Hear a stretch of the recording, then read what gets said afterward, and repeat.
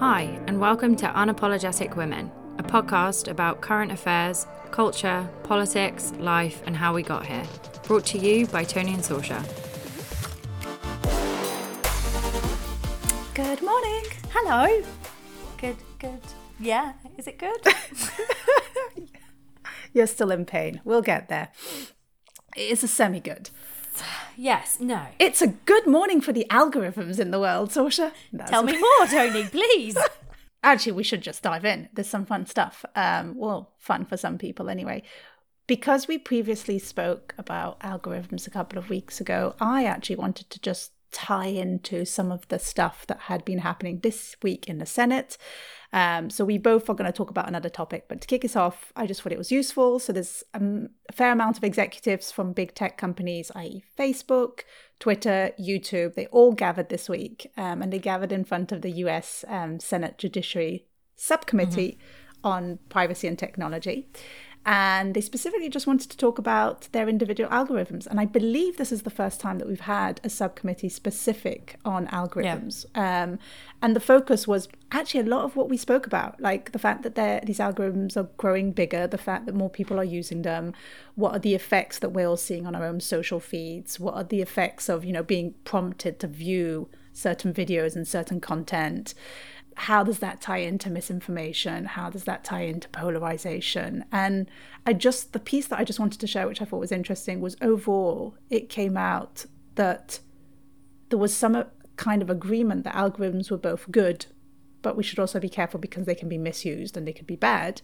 And we should be reflective and thoughtful about this. And I feel like that is the first time, because technology has, advanced a fair amount. I think this is the first time that people or the tech companies are sort of in agreement that yes, it's good and bad, and let's be reflective about this. Let's be thoughtful about where this is going. And so it was just overall really great to hear senators both ask really hard questions that were thoughtful questions. Yeah. And for the tech companies to respond in a way that was sort of thoughtful and reflective and truly understanding how powerful these can be. And it was the first time I got a sense of, I don't know if hopeful is maybe too strong of a word, but there's a balance act to all of this. And so let's start digging into those hard questions. That's all I wanted to show because I just thought it was interesting. The word reflective, is that your paraphrasing or was that actually used? That is a great question. I believe that's me paraphrasing. Okay. And the reason I asked that is because that language to me just feels very you versus like what I've ever seen out of big tech. I'm very intrigued by it. So I love that idea of let's actually have a point of reflection on what algorithms are doing and the value of them But I would normally use that talking from myself. Let's be reflective of this. I would actually very rarely, I think, associate that to the big tech companies. So I think it's either I'm paraphrasing or they did and said something in the hearings that I was listening to and the interviews and the tech write-ups that I had, that was the sense that I got. So that's an interesting actually pointer, but I definitely got that sense there was a moment of reflection. Because normally these Senate hearings, it's shit questions. The senators clearly don't understand the technology. It's making them look bad. It's a show. It's a dog and pony show. The representatives of the tech companies are just spewing the 12 talking points that they were allowed to do. Here's how you bridge. You if they ask you this question, get yourself back to a comfort zone. No, thank you. Nice. So I don't know. It was an interesting turning point, and I thought it was just very of the moment and newsworthy based on the couple of last conversations that we've had focusing on algorithms. So the thing I want to chat with you about today. Yes. And I'm going to pose it this way. For everyone listening, you should check out there's a documentary that we're going to talk about, but would you consider WeWork a technology company? Yes and no. Yes, in that I feel, especially in our bubble, like Silicon Valley tech bubble, everything has become a tech company these days. It's very hard to identify a company that isn't a tech company based on the technology that they're using, based on how people are engaging. So I say, yes, WeWork is a technology company only because the app that they have created to engage with the tech, so booking a room, booking your membership, updating your membership, inviting, all of that is very tech-centric and tech-focused, and it's all centered to the app, which sometimes is crazy because if you go to a WeWork, their first question is, have you put it on the app? Have you raised an issue on the app? Which absolutely drives me mad. Yeah. So I think for that reason, I would say yes. And then I would say probably no, because they sell real estate. Or they rent out. They don't even sell. It's even worse. They rent out real estate. Why that question, and why was that top of mind for you? That question, so one, because of what you were just talking about with big tech, and I think WeWork has become a household name in the past, let's say 5 years. Or maybe, 5 years, 2016. And also, are they, like, the culture at which WeWork creates or did create, as both you and I were members of WeWork, that was a very tech-centric culture. Everyone who was in there was like a part of a startup, or that, like, an incubator hub. And exactly, it was an incubator hub, but their actual business model had nothing to do with technology. They didn't make money from people using the app. They made money, to your point, from letting real estate, 200 square feet, if that, glass boxes for an exorbitant amount of money all across the world. And the reason I'm bringing this up is because I know that you watched the documentary, then I watched the documentary, and a lot of it covered things that you and I have talked about for years around both building of a community, also this idea that tech companies can kind of walk the walk without actually having done things, right? They're faking it till they make it. Yes. But WeWork also pioneered in some ways this like work from anywhere type of atmosphere that we were forced into in COVID-19. Different in the sense that they were building physical spaces that people could come to wherever they were around the world. Am I correct in thinking that you could have the local member where you were a member of one building, or you could have like a global membership where you could actually go to New York, go to LA, go to London, Paris? That is what I had. That's what you had. Okay, but like the nomad. So exactly. Wherever I was, I could pop into a WeWork. I have been to probably over 100 WeWorks in my life. Jesus. And so it was like a Starbucks. It was like a membership to a Starbucks. It was a guaranteed place where you could come and work and feel at home and feel safe, and have that sense of community. And there was comfort.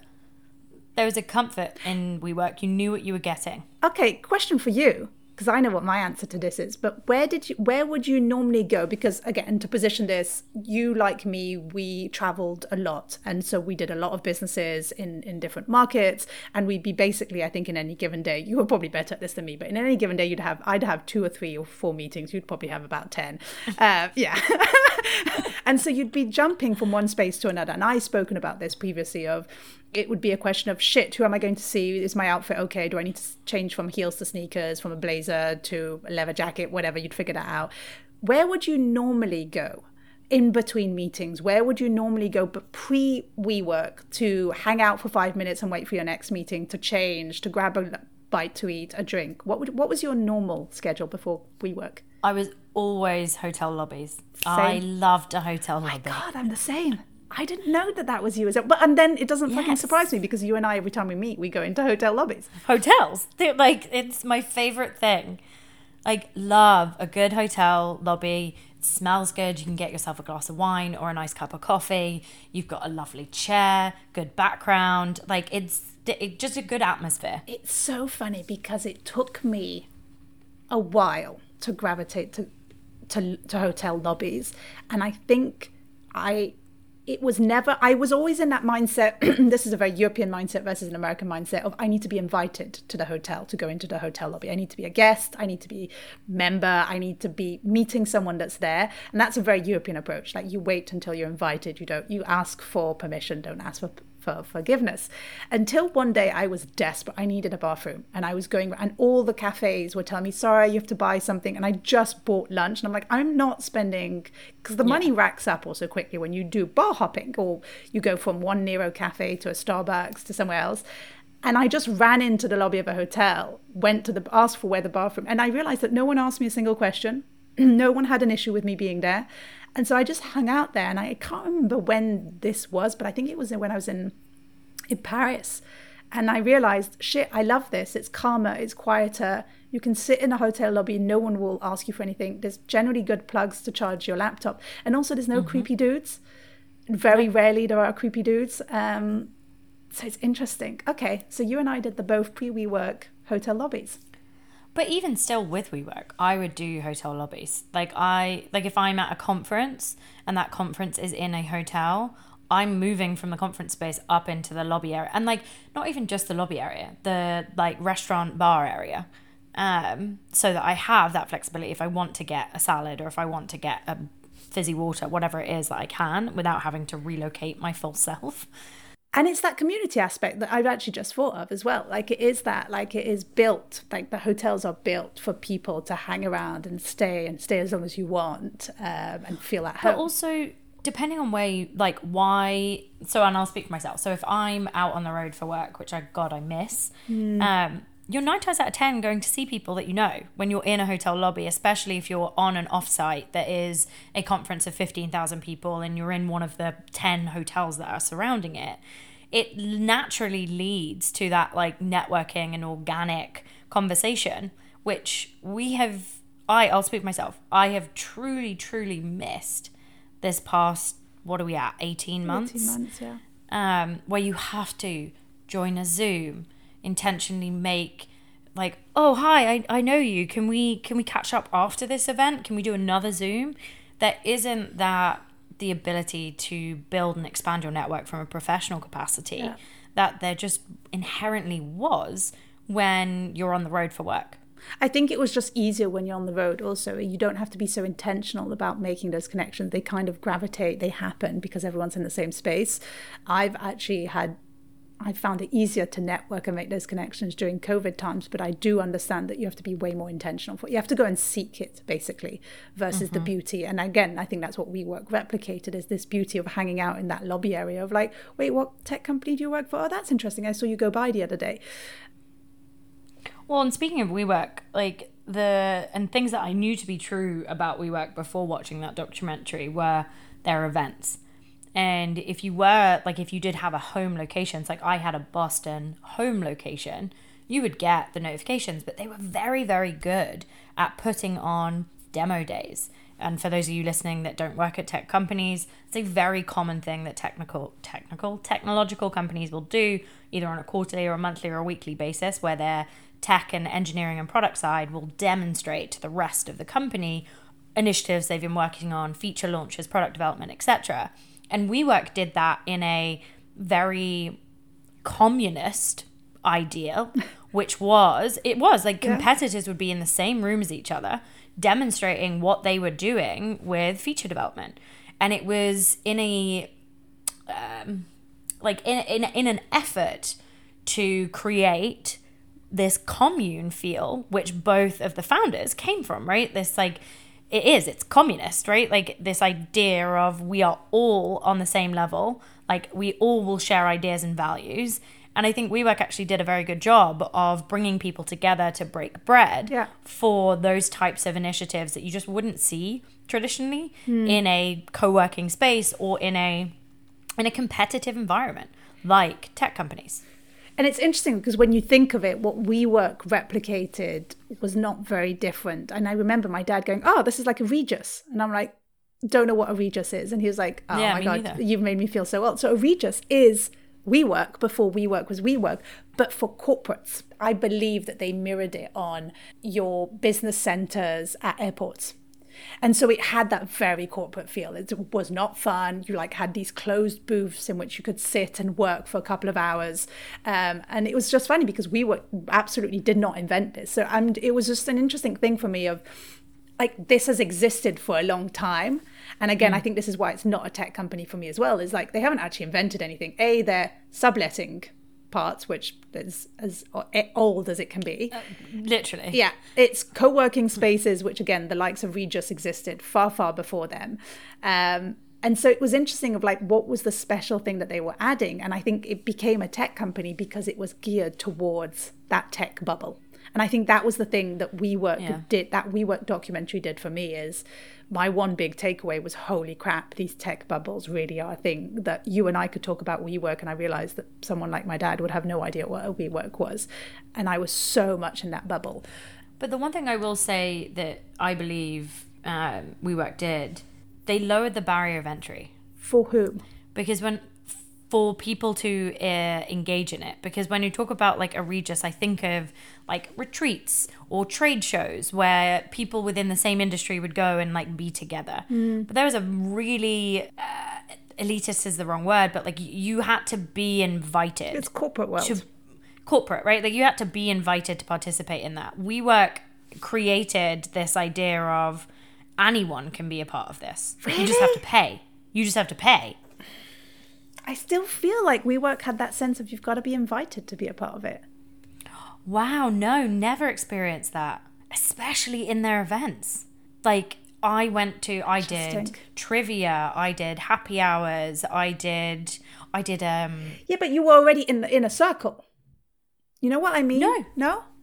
When I moved back to Boston, I just showed up at the WeWork, went to their first pub trivia, which was like in the basement of. That's so funny. Okay.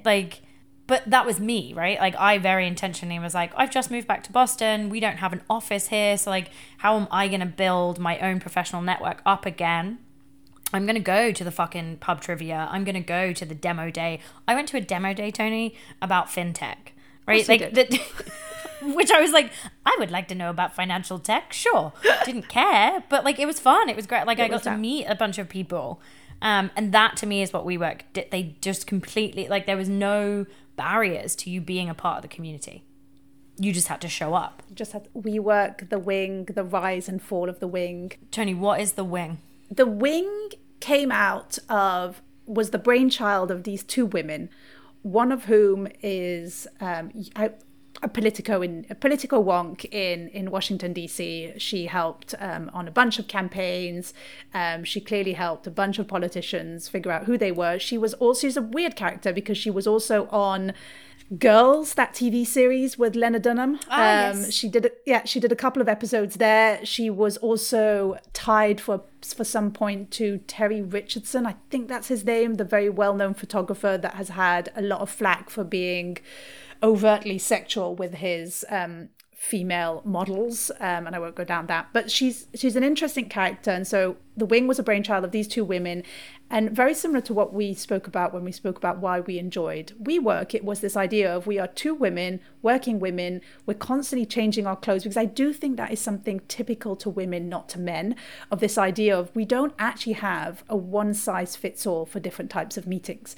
In the arcade world, you're still expected in some venues to be wearing dresses or in some venues to be wearing heels. When you go to the Parliament in the UK, it's very specific. You should be wearing a suit. And I think for men, it's easier to spend a whole day in the same outfit. For women, it's a little bit more complicated.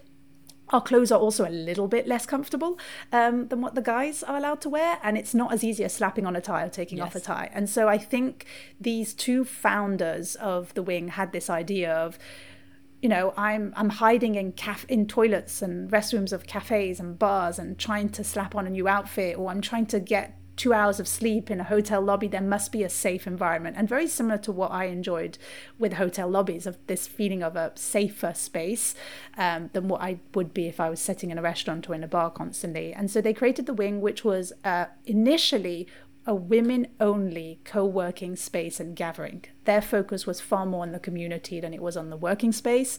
They started in New York. They had, I think, 4 locations in New York. They opened one in LA. They opened one in San Francisco, to which I became a member for a short period of time. They opened one in London. And then all of a sudden, it crashed. And it crashed for a variety of reasons. And I'm not the most versed to talk about this, but it crashed because it so happened that they were, and this has happened time and time again, it was a company led mostly by white women, 2 white co-founders who had created a safe space ultimately for white women, not for women not for POCs, not for Black women.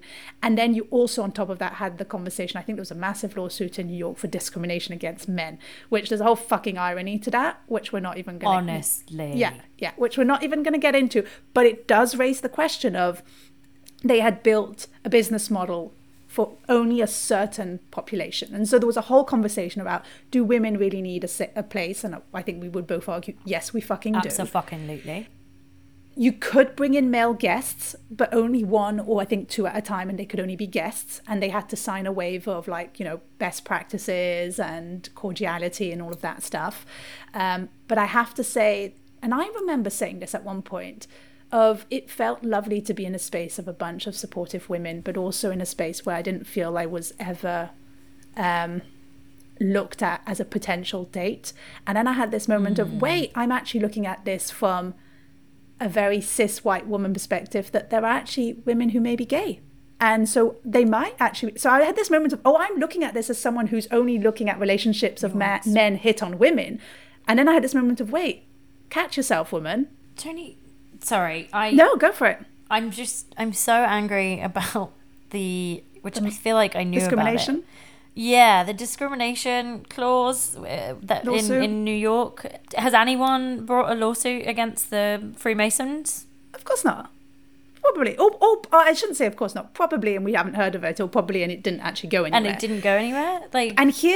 And again, I will try and find the right article and we can put it in the notes, because I cannot for the life of me remember where this went. But what I do know to be true is they changed the wording and their membership to be more inclusive. So it was geared towards mostly women, but they made exceptions. And then that opened up the door to, what about the non-binary folks? And that was obviously a very worthwhile and very important conversation to have.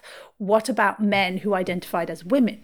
And so they had to not flip away, but they had to do somewhat of a 180 in terms of, this is a space created only for women, to actually it's a more inclusive space and it's a safer space for women. Wow. Tell me, what have you found? The Wing quietly dropped its practice of banning men after a man filed a $12 million gender discrimination lawsuit against them. And so, deep breaths, because this, and we're going a little bit off topic, and maybe not actually, this is actually maybe bang on topic. Honestly, yeah. This is my thing. So, they did a lot of things poorly. They did a lot of misjudgments. There was a lot of questions. And I think the most important to keep in mind is they had clearly created an incredible environment, an incredible community, but very much from the lens of white women for white women. And I know that's not what they intentionally set out to do, but that is clearly where they fell short. And you can read up on it. There was a bunch of conversations and a bunch of things that came up of the women of color, Black women did not feel safe or did not feel as welcoming. There was a fucking story about a redhead group of just like, yeah, redhead needs to, and as a redhead, this just like irked me, of like, redhead needs to come together because, you know, we have it so hard in the world. And again, I don't want to compare. I was bullied when I was a kid, but in this, and this was in 2019, but in this time and era, now's not probably the time to create an all redheads group because of the plight of the redhead woman, when we see what's happening to our women of color and we see what's happening to our Black women. So it's like one of those where it's just like, are you blind? What the fuck's going on here? If this was in if this was in the 17th century or 16th century where we were being burnt at the stake, happy to have that conversation. Different times, different era. But here's what it brought up for me too, was holy crap. And so all of this, basically the business kind of dismantled. The main CEO had to step down.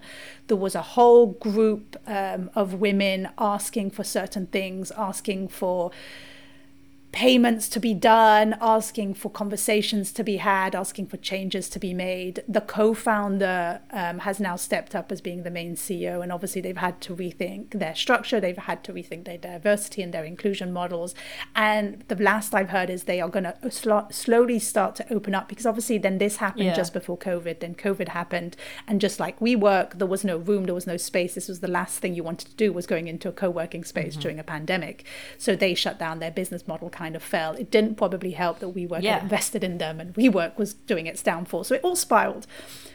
But what this brought up for me, Sorcha, and I know you have strong thoughts about this as well, was the bar is set so much freaking higher for women who start their own businesses. And I think partly it's our own fault in that we believe our standards are higher and we're aiming for bigger visions. Like their vision, unlike WeWork, although I know WeWork did have big visions, but theirs wasn't to create a community in a co-working space. It was to completely reshift the place of women in society and give women all the best that they deserved and reshape everything and do the best level events ever. I mean, they had Hillary Clinton as a guest speaker, like the guest speakers that they were able to bring, but they had grand expectations. So they set the bar really, really high. And so when you set that bar really high for yourself, you can only but fall short from it.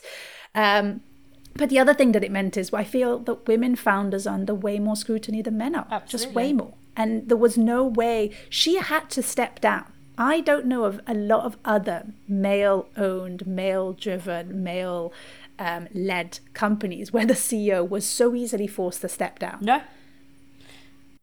I actually can't name you one, and I know that's probably a stupid thing to say because there probably is one or two.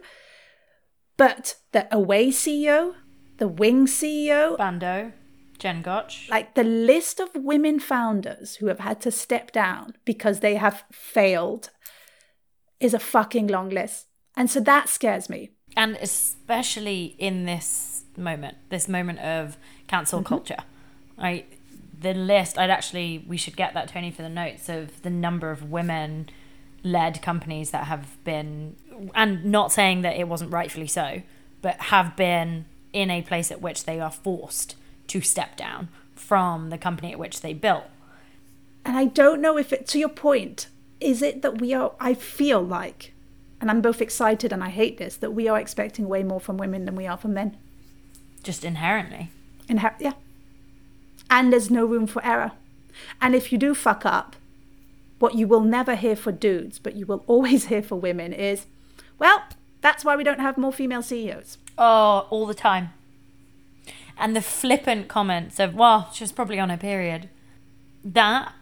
Yeah, too emotional to lead a company. It was bound to happen. And you see that everywhere. And so this is the only piece of but what I'm seeing is that women are holding other women way more accountable than men are holding other men. And so I think that's where the downfall is. We're not actually always helping each other. And I might regret saying this, but I don't think we're constantly, and I'm not saying that because she is a white woman, white women should support her and shouldn't listen to the women of color, the black women who came forward. There was a lot that they did wrong. But there seems to be a thing that women are very good at holding other women accountable to doing the right thing. And what that does mean is you end up in this endless loop of, well, I think the next best thing for you to do is like step down and this is what's happening, where men aren't doing the same thing. And so I just worry of, is this going to hinder the amount of women who can start and lead their companies to where it needs to be? I have a really hard time with, and I don't know if it's, actually, let me rephrase that. I do know that I have personal bias. I know that I am a white woman. I know that I am an immigrant in this country. So I have a lot of bias that comes with my statement. But I don't know if I think it is the best outcome or option for people to step down. I think that there are some instances at which it is absolutely correct and necessary. But I think we as a society in the past 18 months, it became so easy to say, you did wrong, so therefore we're going to strip you of everything you did, as opposed to, you did wrong, now work to fix it.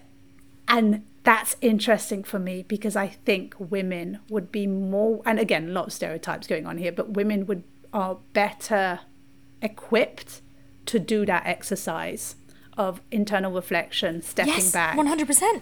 And then coming back stronger. Versus men who might be, and again, I know there's stereotypes here, and I know I'm being a little bit harsh to the men, but history has showed me that is much harder for men to do. And yet, we're not asking the men to step down, but we're asking all the women to step down. And to your point, like, this is my big thing with the whole cancel culture piece, and God, Saoirse, you and I have spent hours talking about this. And someone wrote it down, and for the life of me, I cannot remember who, and I'm very sorry, but it was just like, cancel culture is the international export that Europe wants nothing to do with. It is a very, very American thing. this idea of cancel culture is very, very present in America. Ask anyone in Europe, have you heard of cancel culture? The fair chances they'll say no, because it just hasn't come across to Europe. And there is, I believe, more of an accountability and willing to do the work versus in America. And I worry for people. And I think of you and I hope that I look back 10 years from now and listen to this episode and think, oh, that was a weird thing to say. But also, in that moment, in that context, with the knowledge that I had, with the news that I had, with the information that you and I had, that was the most thoughtful thing I had to say in that moment. And I hope that 10 years from now, I go back and look at that and go, glad things have evolved, glad times have changed, but look at it as a time capsule versus cancel me. I was a dumb idiot, should have never said that. And again, I know you've got thoughts on this and I'll stop talking, but I think there's a difference there between being uneducated in something, contents has changed, the world has changed, and being hurtful. But that, to me, in current US society, those are conflated. There isn't actually a distinguishable moment between I said something flippantly and I apologize for saying something flippantly and I'm going to do the work to not do that again, versus you said something, so therefore you should absolutely lose your business. You should no longer be able to be a public person out there in the world. And I'm going to tie this back to an episode that we did 4 or 5 weeks ago, which was those conversations that you and I had is one of those things that led me to that question. Do you look at someone holistically, or do you look at someone for the thing that they are well known for and the thing that they do?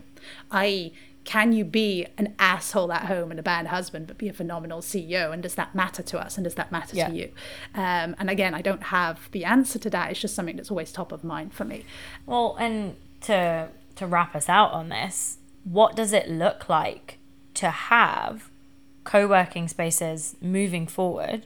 And are we allowed to have co-working spaces that are gender specific? Because I know for fucking sure as shit, we're allowed to have co-working spaces that are industry specific. And so what does it look like? What's the work to be done to have gender specific spaces when there is a serious problem in the US right now with transgender rights? We know that there has always been a problem with African American, Black people being involved and included in the ideas of gender only specifics, or just people of color in general, when it's led by white people. What's the work to be done to actually get to a place where we can have, because to me those spaces are important. And again, I'll go back to fucking Freemasons. Men's social groups and working groups have existed since the beginning of time. And this was the thing with the wing that the founders mentioned, was female-only groups have also existed since the beginning of time. And then something shifted where it was no longer okay for women to come together as a group. Because they might be witches. And that was the age-old thing, and why I always go back to one of my favorite books, Word Slut, of just how words and things evolve and change for worse against women, against the woman, against that minority group. Oh, God. And neither of us are parents, so this will probably be something I'll look back on and be like, why'd you say that? But I wonder if the wing was a dedicated mothering space. Would there have been such controversy? Because women are allowed to come together and talk about being a mother. If their intention had been, let's bring women together to talk about motherhood and create a space for them, I think it would be a very different outcome. Because that's allowed. And this is what's crazy to me when I was looking at that, this guy who had sued them. And I was questioning, why are we so uncomfortable with that? But it's understanding, for me, it's understanding why there is a need, to what you were saying. Why is there a need actually for such groups? And then how can we change society? There is a need for women-only clubs because we need to have that moment of, thank fucking God there are no dudes around. I can rejig my bra. And that was the thing with the wing, is there were women doing things that I don't think they would ever feel comfortable doing out in the world. And you hear the story, there's a workout room as well, and you hear the amount of stories I'm hearing of women being harassed at gyms with dudes following them around. And again, what would it be like to have a women's only gym? I actually would fucking love that. Because God, do I think about what I wear when I go to the gym. And I wish I didn't have to. Should never have to.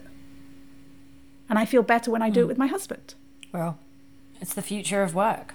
What is it going to look like for us to work in co-working spaces, regardless of which of those they are? But what does that look like moving forward?